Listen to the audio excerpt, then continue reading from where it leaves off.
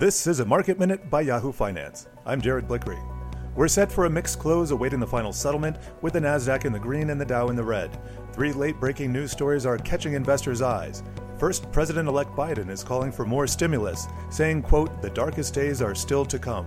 He spoke on a broad range of topics at a news conference, but emphasized that Congress needs to be ready to quickly produce another stimulus package in early 2021.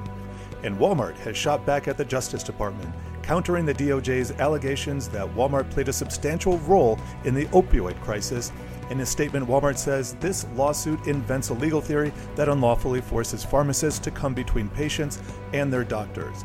Walmart goes on to say, blaming the pharmacists for not second-guessing the very doctors the DEA approved to prescribe opioids is a transparent attempt to shift blame.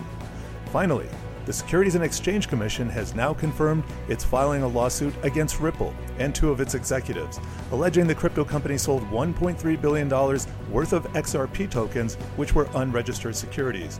Earlier, Ripple CEO Brad Garlinghouse said the SEC's suit was, quote, fundamentally wrong as a matter of law and fact. Separately, he also questioned its timing. SEC Chief Jay Clayton is set to leave at the end of the year. Ripple is now down about 5%. Check back in an hour for the final market wrap at 5 p.m. Eastern. And for more market news, head to yahoofinance.com.